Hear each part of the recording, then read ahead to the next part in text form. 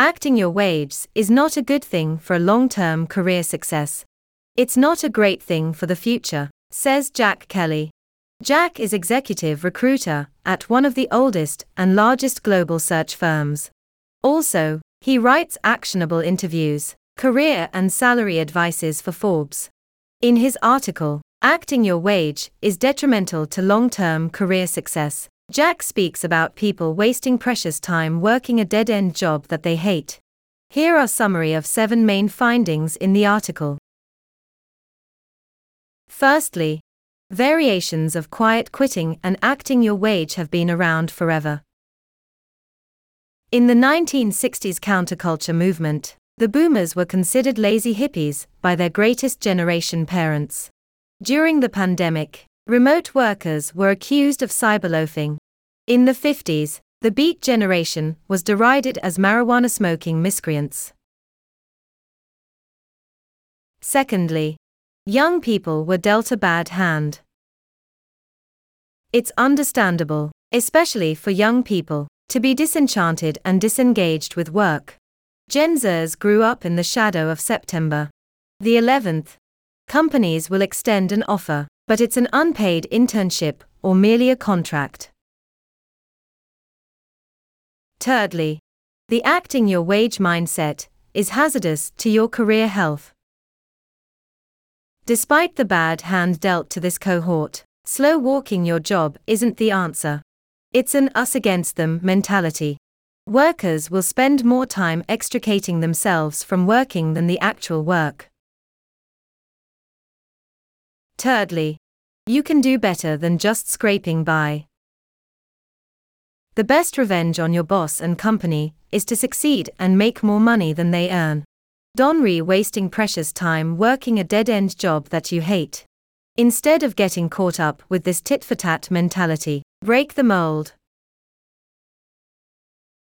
Fifth, how to find an act your wage or quiet quitter. This cohort is not currently inclined to leave their jobs right now and don't hate what they do for a living, but are not motivated or energized. They arrive at the crack of 9:45 a.m. and disappear for more than an hour for lunch. Some choose to balance family activities, hobbies, food shopping and other non-work related matters. Sixth, disengaged at work. According to a Gallup poll, only 33% of American workers are engaged in their jobs. More than 50% self-reported that they are just showing up, and 17% describe themselves as actively disengaged. Being engaged at work is essential for the success of the individual, business and customers. And finally, last but not least, anti-work Reddit and lying flat in China. The Reddit.com subreddit anti-work on Reddit has 2.2 million idlers. They complain that they are frustrated by their jobs and bad, overbearing bosses. Other members say they aren't inclined to search for a new job.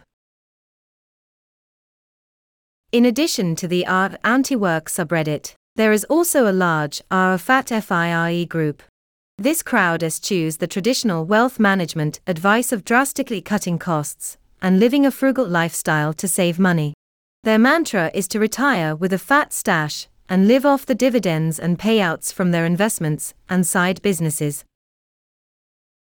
E is detrimental to long-term career success. Full article, Acting Your Wage is Detrimental to Long-Term Career Success, was published on Forbes by Jack Kelly. You can find a link to original, full version of the article in description of this podcast episode. HR News in English is a podcast hosted by HR Podcast. Thank you for listening. Don't forget to subscribe to the podcast so you never miss an episode.